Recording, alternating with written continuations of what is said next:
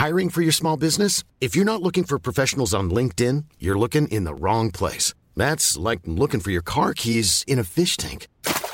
LinkedIn helps you hire professionals you can't find anywhere else, even those who aren't actively searching for a new job but might be open to the perfect role. In a given month, over 70% of LinkedIn users don't even visit other leading job sites. So start looking in the right place. With LinkedIn, you can hire professionals like a professional. Post your free job on linkedin.com/people today. Mom deserves the best, and there's no better place to shop for Mother's Day than Whole Foods Market. They're your destination for unbeatable savings, from premium gifts to show-stopping flowers and irresistible desserts. Start by saving 33% with Prime on all body care and candles. Then get a 15-stem bunch of tulips for just $9.99 each with Prime. Round out Mom's menu with festive rosé, irresistible berry chantilly cake, and more special treats. Come celebrate Mother's Day at Whole Foods Market. Welcome to the Badass Women's Hour podcast with me, Harriet Minter, Emma Sexton and Natalie Campbell. This week we get meta as we talk about the Me Too movement here at Talk Radio. Plus we are featuring a big discussion about catcalling and the shocking horror of what happens to young women sent off to be married abroad. Add a little extra to that, we have got the fantastic Florence Schechter, director of the world's very first Vagina Museum, telling us all about how she did it and some incredible facts about vaginas. 1, 2, 3, 4! First, let's kick off as ever with our news of the week. So this week we are starting with a bit of meta news that is from our own Talk Radio. So you probably saw this earlier on in the week. James Whale, presenter here at Talk Radio, having a conversation with journalist Nikki Hodgson about the Me Too movement. And during the conversation, Nikki mentioned that, she spoke really movingly about being orally raped earlier on in the year. And James Whale listened to this and didn't react the way we would have reacted. So his response to it was to sort of mouth orally raped, have a bit of a laugh, and move the conversation on, keep asking why she hadn't reported it to the police. Basically, what she felt was victim blaming. Talk Radio have issued a statement about it. So James Whale's interview with Nikki Hodgson on Monday was conducted in a manner that did not reflect the values of the station and completely lacked sensitivity when she discussed her personal story. This style of broadcasting is not something that Talk Radio supports or encourages, and we've taken the decision to suspend James Whale pending a full investigation. The incident saw regrettable errors made by both the production and presenting teams, and we are taking measures to ensure they are not repeated again. We've had Nikki on the show before. She is a friend of the show. I felt for her on this. I appreciate Talk Radio taking action and really responding to it, because I think this is part of a wider culture that doesn't listen to women's stories properly. Nat, what do you think? Well, the first thing to say is that because there is an ongoing investigation, we can't prejudice that. So we're not going to get into the details of it. But this is something that we talk about all the time, regardless of where it happens. So this isn't the first or last time we'll be discussing it, but we can't get into the details of the case. More widely, I do think that every time you open the paper, there is another story about a woman holding a man to account and saying, what you're saying to me right now is wrong. And I don't know how many more times we have to say this is not acceptable before a generation of men and women, I should say. Yeah, it is it's dinosaur thinking, isn't it? Because outdated dinosaur thinking, and they haven't realised that people just won't put up with the sorts of things that they maybe experienced or the way that they feel about sexual relations between men and women or women and women and men and men. So I think this isn't the first and last we'll be talking about it. And I don't know if anyone saw one of a British-based US comedian did a really brilliant sketch about Me Too and the fact that in 1985 there was a black woman, I think Patricia Hall, I probably got her name wrong. She took a high-profile man to court and she was absolutely slated. But, everyone was in uproar basically saying, Wall Street's terrible and it's all going to change, and there were all of these videos and a whole movement, and he's saying it happened then and we're talking about it now like that didn't happen. It needs to change now, so we're not sitting here in another 20, 30, 40 years time going, it's still happening, uproar. I really hope that actually things change within the system now and we don't forget what we seem to have forgot in 1985 and all of the other occurrences where it's come up in the media. I'm going to find out who that woman was.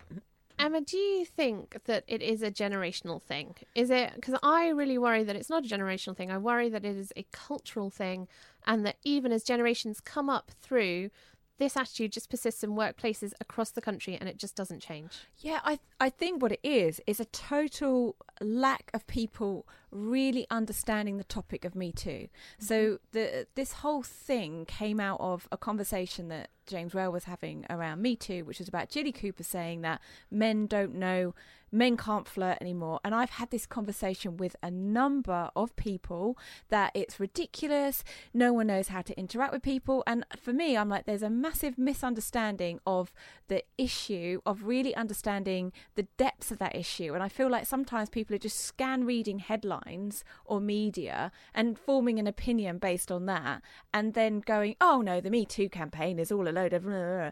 And I'm like, you've got to really understand these topics now, because it's not acceptable. And when things go wrong, they're going to go really wrong, because we have social media now. We have lots of people calling out and challenging these views that are no longer okay. They're just not okay.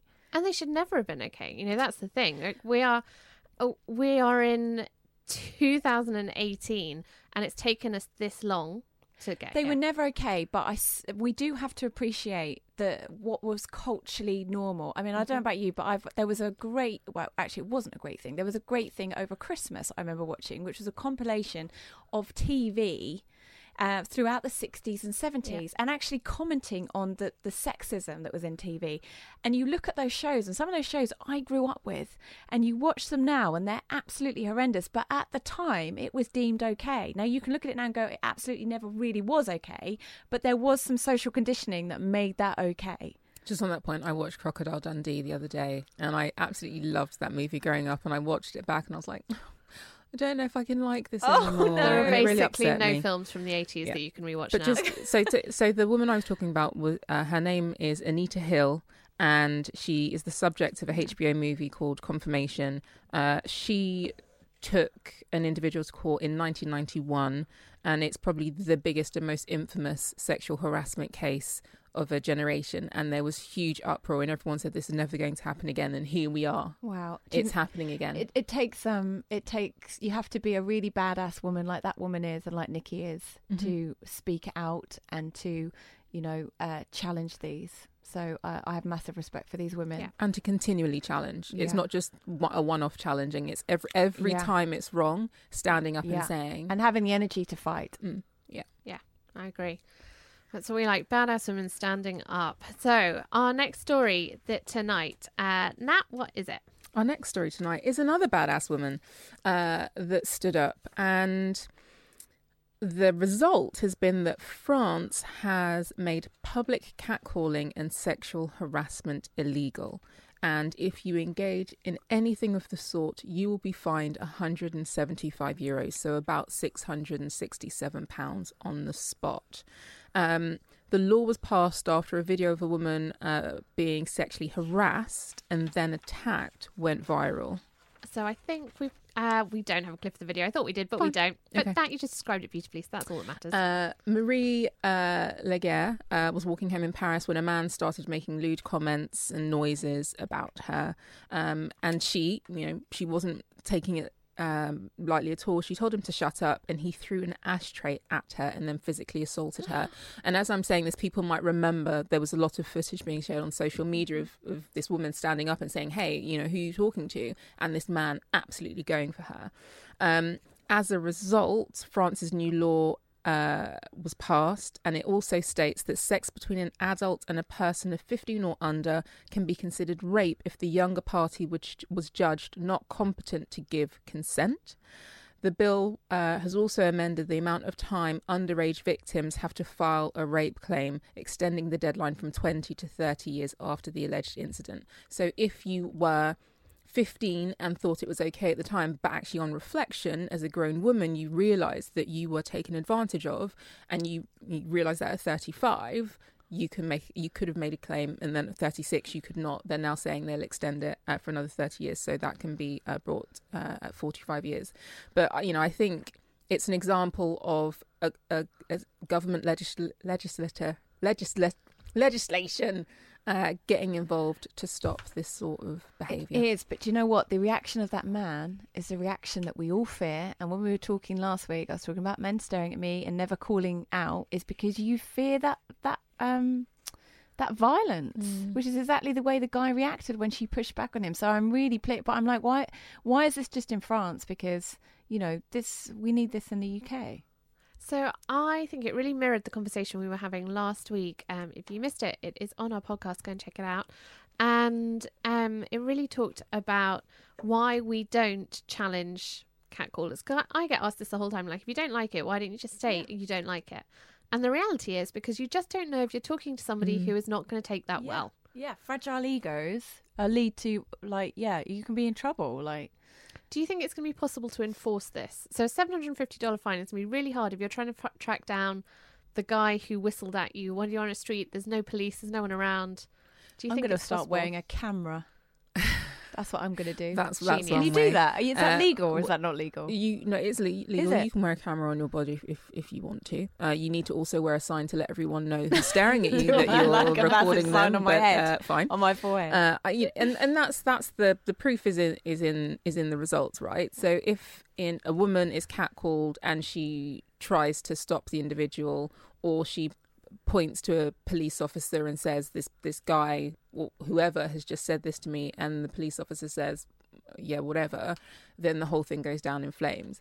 It will be judged based on the number of fines handed out. But also, I think it's even less about law being forced. I think the fact that law exists suddenly makes catcalling a thing where, like we said earlier about people's old-fashioned views, there's lots of people who think catcalling's okay. What's wrong with me saying something to somebody because I think they're attractive? It's a compliment. It's a compliment. No, it's that not. will just shut them right up. So I what think was that voice about? Both of you did a voice.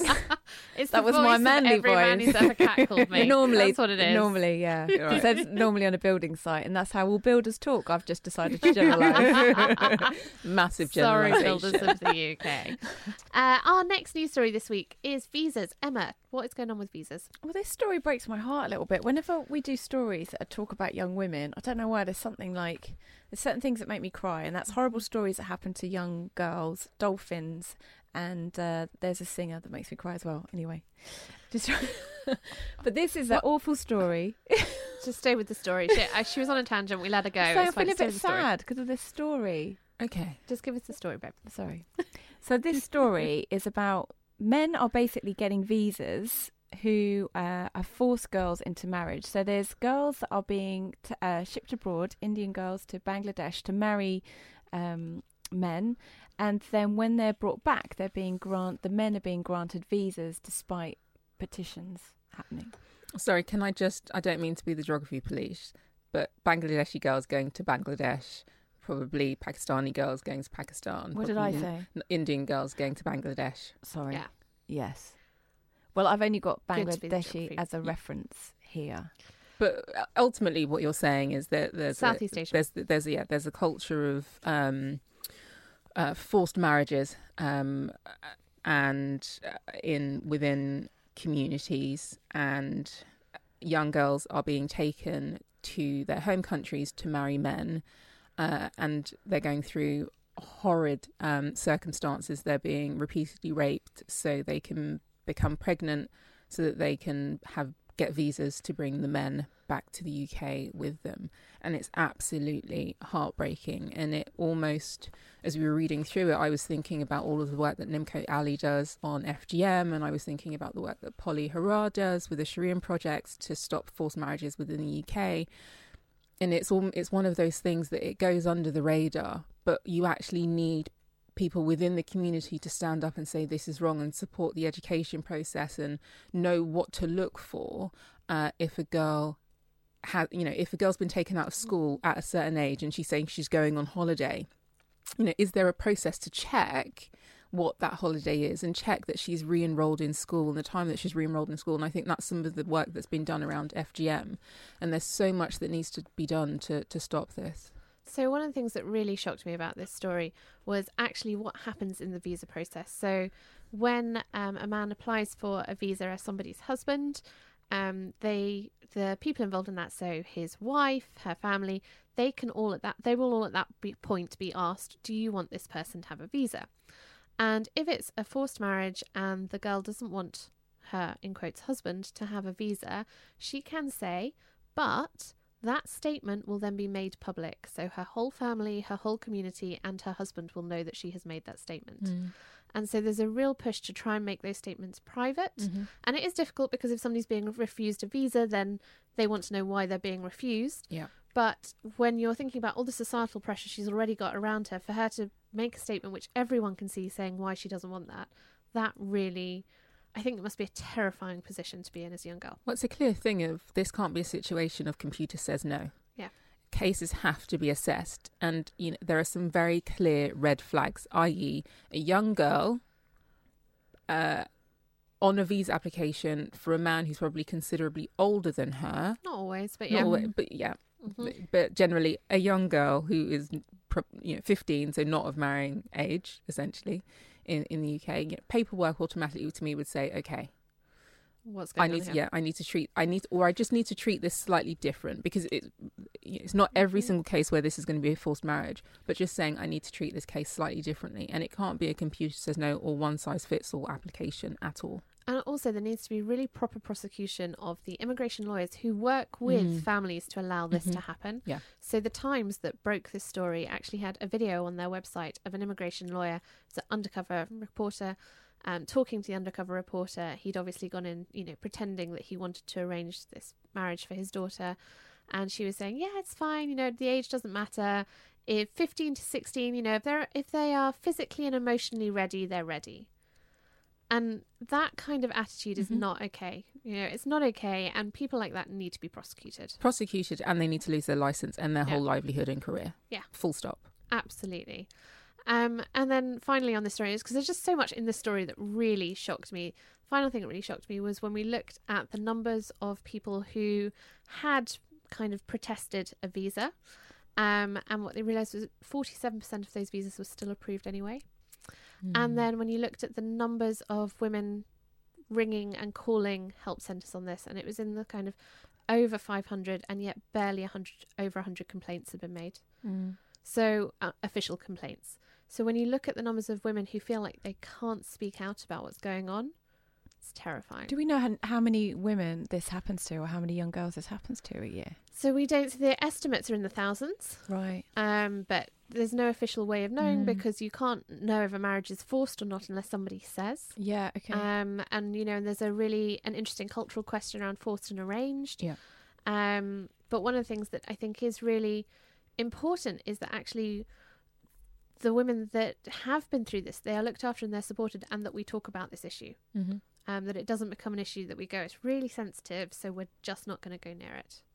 Well, going to Emma's point at the start of the news story, any issue that's affecting women where they are being ushered against their will by family members to do something, to get married, to alter their body, to do anything, we need to take those stories seriously. We need to discuss them, and we need to make sure that we're all doing the work to make sure that changes are made where they can be within the system, but that we're all attuned to what's going on. Yeah, I just can't imagine what that's like as 15, being shipped abroad and then coming back impregnated with somebody that you perhaps don't even want to be with, and that you've got no voice to really challenge that. It's heartbreaking. Final story, just a quick one before the break. I love this story. This is about Oprah, and Oprah, apparently her favourite thing on date night with her other half is to cook him dinner. Aww. I think this is sweet. Twitter has gone mad about it. They say, how can Oprah, a feminist hero, Cook dinner for somebody. dinner for her other half? Like, Whoa. All right, clarity. Not other half. For Stedman, her husband. The issue they're not is... married. They're not They're married. What, They're not so married. her not husband, her A life partner. partner. Okay, Yeah. life partner. As far as very clearly, other half. Yeah. Yeah. But the point around it's the man. Long term. Yeah. But the Twitter is going crazy because Oprah, a woman, is cooking food for a man. I don't get this. Or and they how see does she's not, flying the feminist flag, apparently. how does enjoying cooking for somebody not make you a feminist? Like, what? I'm totally confused. I'm with you. I mean, I hate cooking, so you don't actually do it. But like, what's wrong with that? Like, I agree. My general rule on all these things is if it would be a nice thing to do for your friend, it's okay to do it for your male, female, anything else partner. That's what I think. I am all I And extras. cooking is the Yeah. way to a man's heart. I will cook up every single thing if I'm no, I trying don't know to if keep that it sounds like a you. feminist statement. And there we go. Okay, yeah. Badass Women's Hour XL on Talk Radio. She'll get you talking. I did promise that we were going to talk vaginas. Yeah. It's time to talk vaginas. Welcome to the show, the founder of the world's first and only vagina museum, Florence Schechter. Hello. Hello. Thanks for having me. Oh, no. It always makes us happy when people want to come and talk vaginas with us. And set up a museum, given that there is already one for penises. Yeah. There is. It's in Iceland. Have you been? No. No. Is it good? Is it worth a visit? I've not been, but I know a lot of people have been. It's basically like lots of stuffed animal penises and penises in jars and stuff. Okay. But you the know what- vagina museum is a bit different to that, right? It's not lots of stuffed vaginas. I mean, we might have a couple. You never know. But it's going to be everything. It's going to be like science, art, culture, history. It's going to be, just everything. So tell us about it. Is it going to be an actual building? That's the hope. Yeah, we're like working towards there because I don't own a building because I live in London. But yeah, the hope is that we'll have like a permanent building that you can go visit, and there'll be events and exhibitions and stuff like that. How did you come up with the idea for a vagina museum? It sounds to me like one of those things that I would come up with as an idea at about 11:35 on a Friday night, 5 bottles of wine down. You're not the first person to say that to me, actually. And actually, it's not 5 bottles, probably just like a glass. Yeah. Glass, just straight away. I came up with the idea because I found out that there is a penis museum in Iceland, and there was no vagina equivalent anywhere in the world. There's like a virtual one, and there's some medical ones, and there's loads of like art galleries, but there's no vagina museum that you can go visit. And I was like, oh, that's not really fair. Like, what about equality of the sexes and everything? So there's only one way to see change in the world, and that's to do it yourself. Love it. And is your background in museum curation? Or did you just decide you were going to start a museum and you've done it? I just decided to make a museum. I am not in museums. My day job is as a science communicator. So it's like adjacent to museums. So like, I do gigs like performing to people on stage and telling them about science and like doing TV documentaries and stuff like that. So yeah, but I mean, museums are fun. I always love museums. Been to them a lot as a kid. I love the narrative of this because even though this is about vaginas, actually what you're saying is that it's much broader. So there are 3 purposes of the museum: to educate, empower and entertain. But your vision is a world where no one is ashamed of their bodies, has bodily anatomy and all of Autonomy. Has bodily autonomy, and all of humanity works together to build a society that is free and equal. I mean, if there was ever a big vision or big statement, that is the one to choose. How did you get to that place and then determine that this museum was the way to make that happen? Well, I mean, that's a world that I think all of us want to see. And museums are really important in society. They are that's how society tells you what it considers important, like the British Museum has all our imperial history in it, and we've got like lots of art history and stuff, and having a building is society saying this is what we think we should remember. And so why don't we have a vagina museum? There is so much important history we need to remember, like how long people have gone without actually having any menstrual products, how like pads and tampons were only invented within the past few decades. Reproductive legislation You know, that is huge right now. And I think that is a history that needs to be remembered in a museum where we can go, look, this is an important part of our heritage. And also you've got a current exhibition on at the minute, which is Your Vagina Normal? And I just read this and thought, God, it's so important, because I know when I was growing up, there was nothing really that talked about what was normal. And I've definitely spent lots of times in my younger years obsessing about whether certain aspects of the normal healthy function of mine was okay or not. But I had no real reference or nothing, you know. Social media obviously helps that. So I feel like this is really important, especially for young women growing up, you know, when you're changing, your bodies are changing, to have that. Where can we go to see the current exhibitions? Have you even got a permanent home? Are you doing like pop-ups or online, or? Yeah, we're doing like traveling. We're traveling around the country. So the next place we're going to is Green Man Festival in the Brecon Beacons, and then we're going to Green Belt Festival. We're going to be at Bloomsbury Festival. I can say it, it's fine. It's not announced, but yeah. There's like on our website, there's a whole list. If you go to just vaginamuseum.co.uk/is your vagina normal, there's a list of all the places that we have been to and we're going. So we went to the Science Museum, we went to Pride, we even went to Paris once. That was fun. Amazing. And where are you getting your funding from at the minute then? How are you? For that one, we did a crowdfunder, and our funding at the moment is we don't really get much grant funding because we're not yet a registered charity. Our application is like off in the void. Hopefully it'll come back soon. So about half of it is like from the events that we run. So we run between 1 and 3 events in London every month, and we do like comedy nights and film screenings and talks and all sorts of things. And then about 40% is donations. So you can donate on our website, vaginamuseum.co.uk/support. And then the last 10% is like merchandising and stuff like that. Absolutely love it. Very entrepreneurial and creative, while also serving a huge social mission and purpose, because 51% of the world well, I was about to say has a vagina. Obviously there are lots of other points there, but you know, this is something that everyone should be talking about, and not talking about sexually, actually talking about everything else that goes around it. So the politics of the vagina, I guess the biology of it, but also we were talking about art. When you go and see any exhibition, whether it's at the Tate or others, there's lots of art that depicts the vagina or depicts women sort of sprawled along a bed. Yeah. Curating that and understanding just how much women have been typically within the male gaze and what it means and how that's changed over time. I think that's a fascinating conversation, and I've never seen that curated in one place before. There's loads of vagina art out there. What I find really interesting is a lot of them are nude. A lot of them, like, they don't have any pubic hair for hundreds and hundreds of years. And then the first painting in, like, the modern sort of era was by Goya. It's called Las Majas Nudes or something. And it's that woman, she's, like, lying on a sofa. All of them are women lying on sofas. But she has pubic hair.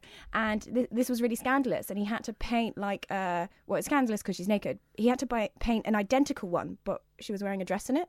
They were like, you've got to clothe her. So how come all these paintings women didn't have pubic hair? Were they waxing at that time, or were men just didn't like? Yeah, there were people who did shave. Like lots of sex workers throughout history have shaved for like hygiene reasons, and then they would put a merkin on because pubic hair was seen as like, you know, it was very sexual because we get it when we go through puberty.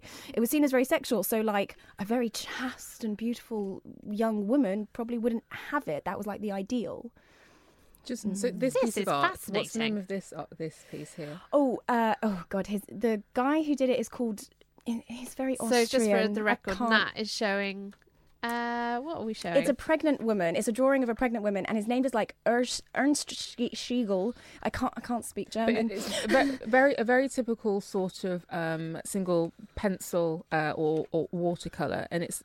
If anyone imagines any piece of art that they've ever seen in a gallery of a woman where you do actually see some bush, it's basically that visual. That's what I'm looking at. Like full frontal. She's got her legs apart. But you go from that into the 50s, 60s, and 70s where the bush is mainstream. I am a fan of Helmut Newton, and you know his work is very, very, very sexual. But the bush features, and it's a main part of his photography.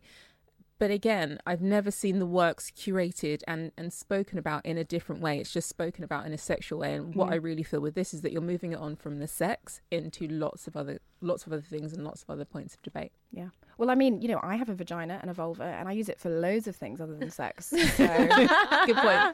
Oh yeah, Really it's a good handy appliance to have, right? It is. I have to ask, what were your friends' reactions when you told them I'm opening a vagina museum? They were like, "This is the most Florence thing to ever happen." They were. I'm known for this kind of thing. Like, as a science communicator, one of my favorite topics is like animal sex and human sexual behavior and stuff. So, like, this made total sense. When I tell my family, that was a bit more iffy. My dad sent me an email after my first interview in The Independent, and he said, "Dear Florence, you really hit the G spot with this interview." You're like, oh, thanks, Dad. Yeah. He was trying to show bless he was him. on side and he That understood. Yeah. It's such a fantastic dad joke. Love it. We are going to keep chatting to Florence all about the Vagina Museum. Hiring for your small business? If you're not looking for professionals on LinkedIn, you're looking in the wrong place. That's like looking for your car keys in a fish tank. LinkedIn helps you hire professionals you can't find anywhere else, even those who aren't actively searching for a new job but might be open to the perfect role. In a given month, over 70% of LinkedIn users don't even visit other leading job sites. So start looking in the right place. With LinkedIn, you can hire professionals like a professional. Post your free job on linkedin.com/people today. When you're ready to pop the question, the last thing you want to do is second-guess the ring. At BlueNile.com, you can design a one-of-a-kind ring with the ease and convenience of shopping online. Choose your diamond and setting. When you find the one, you'll get it delivered right to your door. Go to BlueNile.com and use promo code LISTEN to get $50 off your purchase of $500 or more. That's code LISTEN at BlueNile.com for $50 off your purchase. BlueNile.com, code LISTEN. Many of us have those stubborn pounds that seem impossible to lose, no matter how good we eat or how hard we work out. My solution is PlushCare. PlushCare is a leading telehealth provider with doctors who are there for you day and night to partner with you in your weight loss journey. They can prescribe FDA-approved weight loss medications like Wegovy and Zepbound for those who qualify. Plus, they accept most insurance plans. To get started, visit plushcare.com/weightloss. That's plushcare.com/weightloss. Armpit hair, many imitators, but no one compares. Badass Women's Hour XL with Harriet Minter, Natalie Campbell, and Emma Sexton on Talk Radio. 1, 2, 3, 4.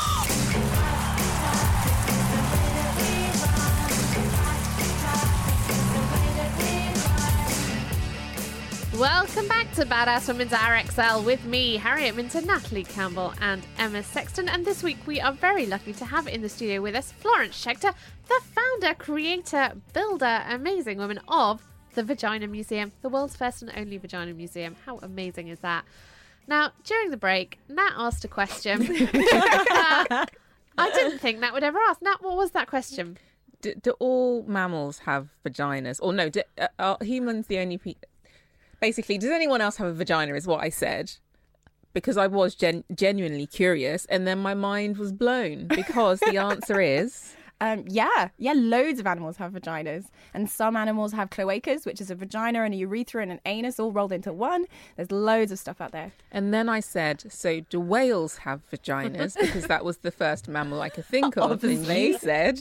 Yeah, there's whales have vaginas and they have penises, and there's loads more known about whale penises than about vaginas. It's not just humans. If there's a penis, then they'll rather do research on the whale penis than actually doing it on our vaginas. But anyway. In the past, 25 years, there have been 364 studies on animal genitalia.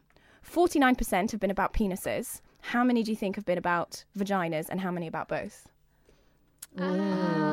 I reckon 10% on vaginas. I'm going to say 2% on vaginas, the rest on both because they want to know about the sex. You were really close. It's 8%. Really? Yeah. Wow. Yeah, I knew they wouldn't bother. Yeah.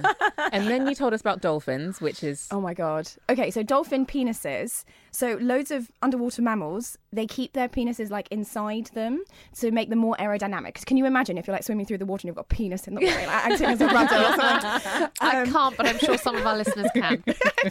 So what they do is they keep them inside their body in what's basically labia. And like they have two flaps, and then the penis will come out of the flaps when they want to have sex. And so you're telling us this is actually something that is about genetics, right? So men have labia. This is what I've learned. Yeah, human men used to have labia. So, What? Yeah, like, okay, so this absolutely blew my mind when I learned it. So all babies in the womb look exactly the same until 7 weeks. We have exactly the same, like, protogenitalia. And at 7 weeks, the Y chromosome will kick in if it's there. And it will start saying, produce testosterone, become, like, grow a penis, don't grow a vagina. But the problem is the baby's already started growing the labia and stuff. So they're like, oh, God, oh, no, okay, stop growing labia. We're supposed to be making a scrotum. How do we do that? Okay, just, like, stitch the the labia together to make scrotum. And so if you ever look at a penis, which, like, I hope you do. They're lovely. I don't want to say I don't like Only them. on special occasions. Yeah. You'll see that there's, like, a seam that goes, like, on the scrotum and then under the penis. And what that is the scrotum would have been the outer labia if there had been no Y chromosome. And the underside of the penis would have been the inner labia. Fascinating. This It's going to be really hard to concentrate next time. You're going to be like, can we just stop for a moment? I need to have a look. Yeah, exactly. And now let's have a conversation. Did you know? Yeah. I am going to be... So this is going to come up on a pub quiz, I am pretty sure. And now I am just going to win that point that everyone in the team needs. I can really see them put that in the pub quiz. Yeah. But, you talking about this just reminds me how interesting and important it is to talk about vaginas. And, I think we're having a laugh and we're being really flippant. But this affects so much of the world and how things are created. Will you actually cover the fact... Will you go beyond the human when you're talking about vaginas within the museum? Oh, yeah. I mean, so there's going to be 4 galleries: science, culture, history, and art. Science, culture, society, and history. I think I said that right. And in science, there's going to be like all the variations in the animal world, because I love animal sex. Not in that way, just saying. But I find it super interesting, so I'm going to make sure it's in there. I'm just pausing on that statement then, replaying it. Don't soundbite that, please. I understand what you mean. Yes. Okay. Yeah. Because I think it is fascinating. Absolutely fascinating. Well, how much of this did you know before you started the museum? I knew a bit because my degree is in biochemistry, and from there I got really interested in like genetics and evolution, and then from there like sex and all this kind of biology stuff. So I knew a fair amount, but then doing the museum I've learned so much, like things I never thought. Some of the stuff that you've learned that has just you're never going to forget now. It's blown your mind. Oh my God. Probably all the different intersex conditions that exist. So between 1% and 2% of the population are intersex. And what that means is they don't fit into the 2 boxes that society has created. That if you have XX chromosomes, you have a vagina and you're a woman, and you have XY chromosomes and you have a penis and you're a man. Between 1% to 2% of the population don't have that. So they'll like have XY chromosomes, but they'll also have a uterus. Or they'll like only have 1 X chromosome and nothing else. Or they'll have like 3 X chromosomes. Or they'll have 2 uteruses or 2 penises. Back up. If you have 3 X chromosomes, what happens then? It's called Turner syndrome. And you don't look much different, to be honest. My auntie had it. Who? Oh, my auntie had it. Yeah, my auntie had it. So some of the symptoms of it, you tend to be slightly shorter than average. You do tend to die slightly younger. You'll find maybe some of your organs don't work in the same way. But you would still identify them as a woman if they were walking down the street. Do they have a vagina? Yes. Yes, yeah. But you can't have children, I think. Is that right? I think it depends. Yeah.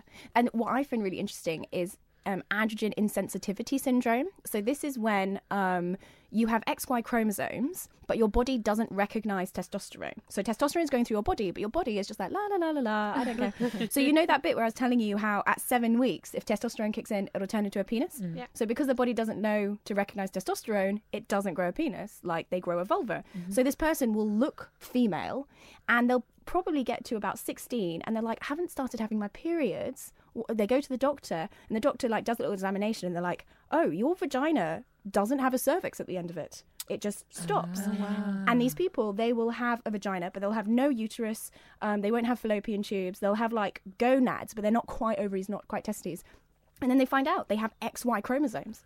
Wow. But they have a vulva. Wow. So do they have sexual reproductive organs apart from the gonads? In androgen sensitivity syndrome, if it's complete, if it's like total complete AIS, they'll have a vulva and a vagina, and it will just look like yours or mine. I mean, I'm assuming what yours look like, but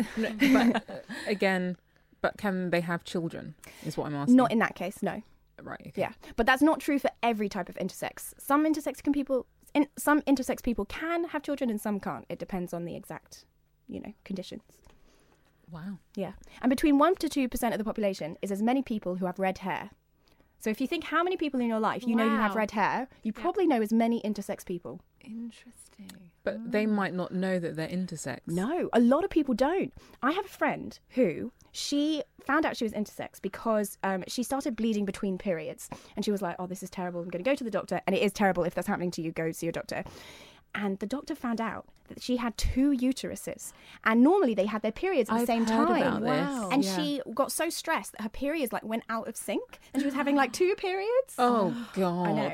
And so she found out. And then the doctor was like, it's really good we found out, because if you got pregnant, you would have to have a cesarean. You could never give birth vaginally. But 2 periods. One is bad enough. I just have to have 2. Yeah, totally. Wow, my mind is blown in this segment. But again, there's nothing you can really do to check. You only know when an issue is raised. Yeah, when something goes wrong. Sometimes. So when you have what's called ambiguous genitalia, which is when you don't have that's super obviously a vulva, that's super obviously a penis, then at birth, doctors normally will say to the parents, and they'll often do something, and sometimes they'll do corrective surgery or normalizing surgery with the parents' consent, and sometimes without parents' consent. So have you ever heard of Lady Colin Campbell? Yeah. So she was born like that. She had ambiguous genitalia, and because it was the 1950s in Jamaica and it was a really posh family, the doctor said, do you want to raise them as a boy or a girl? I'm going to do surgery, you can pick which one you want. And they were obviously want a boy, because we're posh English people. But then she started going through puberty, and she was going through a very female puberty, her hips were getting wider and she was getting breasts. She wasn't going through a man's puberty, and she always felt I'm definitely a woman. But her family were like, oh, we clearly made the wrong choice. Let's give her hormone suppressants so she stops going through puberty. So she was raised as a boy called George. And then at 18 years old, she was like, I'm an adult now. I'm going to live my life as a woman. Yeah, I do remember that. Wow. It's fascinating. I cannot wait to come to this museum, Florence. I absolutely cannot wait. What do you think has been... No, what do you want the impact of this museum to be? So Nat read out kind of statement, which is ultimately to change the world. What would you really like to see happening from people as they go through? I think the first big thing is the normalization of the gynecological anatomy. It's such a stigma, and the fact that we're talking about it on the radio is amazing to me, because so many times I'm with my friends and it's hush tone, do you have a tampon, sort of thing. And the first big thing is just normalizing it, because I think from there, that's when we can start changing the world. When we can start, really talking about reproductive rights. There were senators in America in 2012 who were banned from the floor for saying the word vagina when they were debating about abortion. No way. So they couldn't say this was in Michigan, I think it was. And so if we were allowed to say the word vagina, maybe then we could start talking about these things. We could start talking about period poverty and FGM and all these things. And I think normalization is really the first step. But to blow people's minds as well. I'm sitting here and I'm I remember learning about mammals in school. I don't remember learning about the fact that they had vaginas. I would have paid a lot more attention if they were. And I remember we did there was a class on how they mate, quote fingers, mate. And I didn't get any of this information. And I'm 34 and this is the first time that I've actually paid attention. And I've learned something. Yeah. But you're not just going to talk about or focus on vaginas, are you? You're also doing some sex and relationship education, doing some outreach programs. Can you tell us a bit about what you're doing with those? So we haven't started it yet because we're still in the very early stages. And when I do that, I want to do it properly and get paid experienced staff and do studies and stuff like that. But sex and relationships education is going to be a really big part of that, because it's really bad in this country. And also there's barely any for adults. It's all for children. And like you said, you're 34 and you know, there's a lot of stuff I didn't know. So it's going to be things like so I know a lot of teachers, just for some reason all my friends decided to become teachers. And what they're telling me is that if they get it, because a lot of their kids don't, it will normally be about STIs, and that's kind of like it. And maybe they'll learn how to put on a condom. That's what I remember from school. Yeah. That's it. Yeah. But they don't learn about like consent or sexual pleasure, or any of these things like that. And they like LGBTQ relationships are never talked about, even though YouGov did a poll, and for like 18 to 24-year-olds, only half of people identified as heterosexual. Wow. Yeah. Okay. So these are like really big issues that I want to, have the Vagina Museum talking about, and going into schools and running adult education as well. When you looked at me then, you were like, you're 34. I thought you were going to say, and single. I was like, yeah, good point. Maybe if I paid attention to the mammals and that kind of stuff. But anyway, but it does. It really gets you thinking. It gets your mind whirring, and it gets it stimulated. And actually, we should be sharing this much, much younger. The whole spectrum of what you mentioned, definitely. Yeah.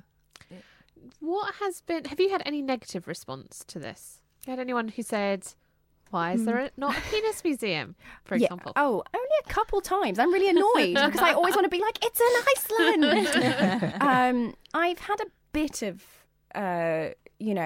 negative responses, not as much as I thought, and they tend to come from two camps. The first one is like the morality brigade, like, oh, privates should be kept private, and oh, this is so gross and you're really perverted. And I'm like, okay, but this is why we need the Vagina Museum, is because you think vaginas are disgusting. And then the second one is from like the TERFs, the trans exclusionary feminists, who don't like the fact that the museum is trans inclusive. We believe that not everyone who has a vagina is a woman, and not everyone who is a woman has a vagina. And like, that's just a fact. Like, there are just people who exist like that, who have vaginas and don't call themselves women. But there are people out there who don't like that and define women by the fact that they reproduce, which is not, anyway. So they don't like it. And to be honest, they can shout and yell as much as they like. We're not changing our minds. But that's the reason that I stuttered earlier when I was talking about 51% and the numbers of women that have vaginas, because I really want to get this right, because I recognise that there is a spectrum here, and I'm not educated enough to know exactly what the spectrum is, which means the education process needs to happen. Totally. So sometimes we use the word people with vaginas or people who menstruate, and sometimes we use the word women. It depends on the context. Like, for example, menstruation is something that happens to people who menstruate, but catcalling is something that happens to women. Right. And then, but also, to make things even more complicated, is like menstruation is also a source of a lot of women's oppression. So it is so nuanced, and you can't just say like, paint everyone with one brush. Yeah, I see. Yes. Interesting, like, use of words, isn't it? In terms of like when you can say women and when you can, You said you're going to have a societal section in the museum. Is this the type of issue that you will deal with in that?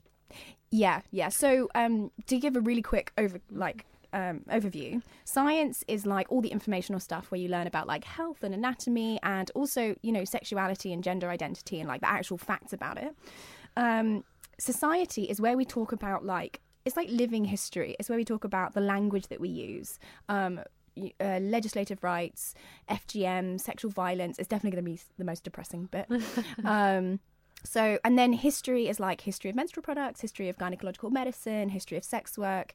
And then culture is like the art, the paintings, the sculptures, the music, the books, the plays. Yeah.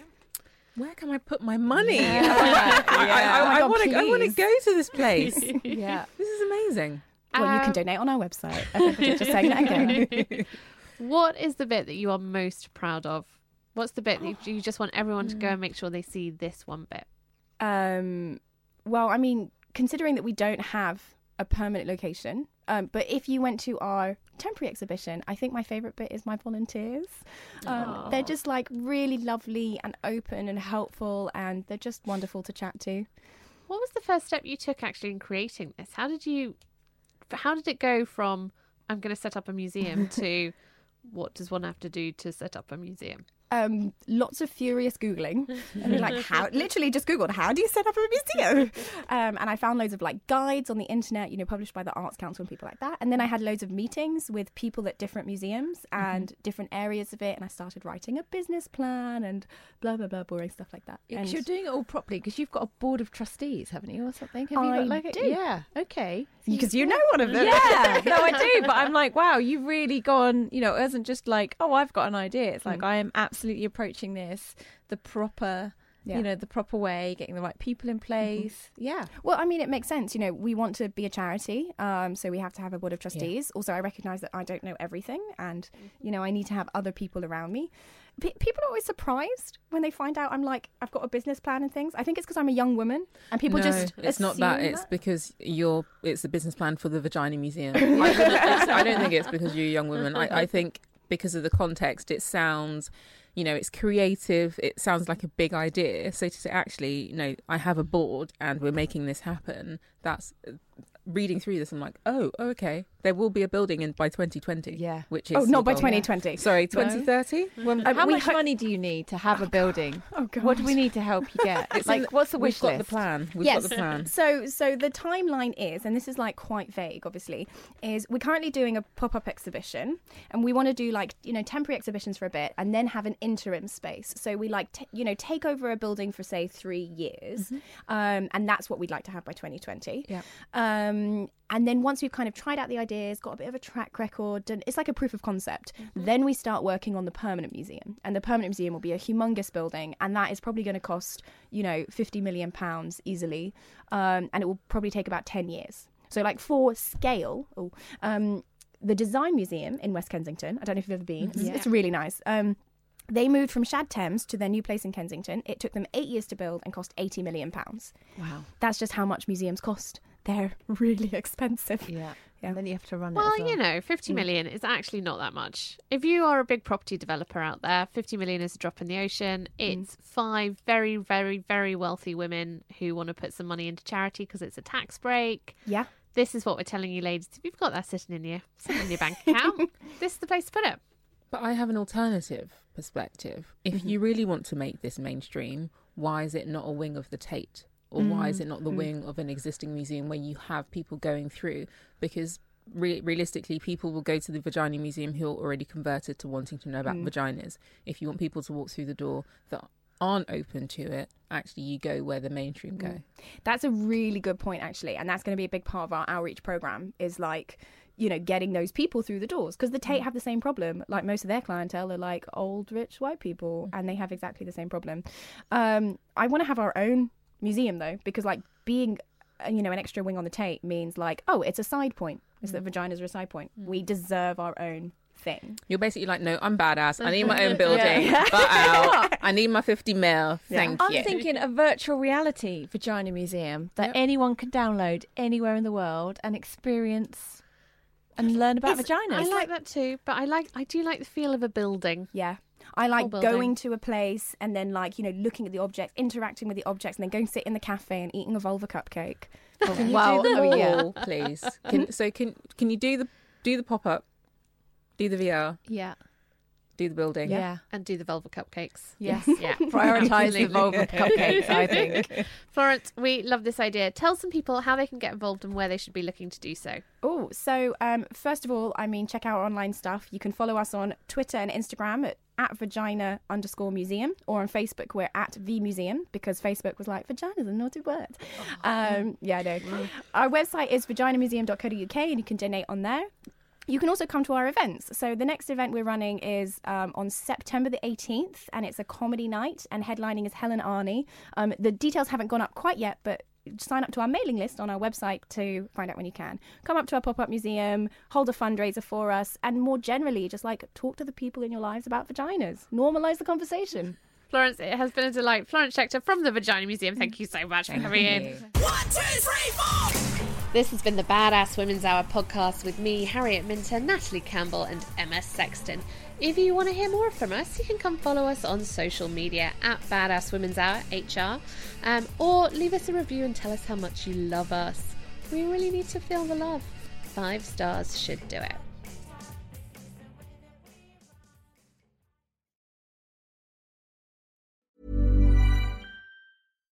Hi, I'm Daniel, founder of Pretty Litter. Cats and cat owners deserve better than any old-fashioned litter. That's why I teamed up with scientists and veterinarians to create Pretty Litter. Its innovative crystal formula has superior odor control and weighs up to 80% less than clay litter. Pretty Litter even monitors health by changing colors to help detect early signs of potential illness. It's the world's smartest kitty litter.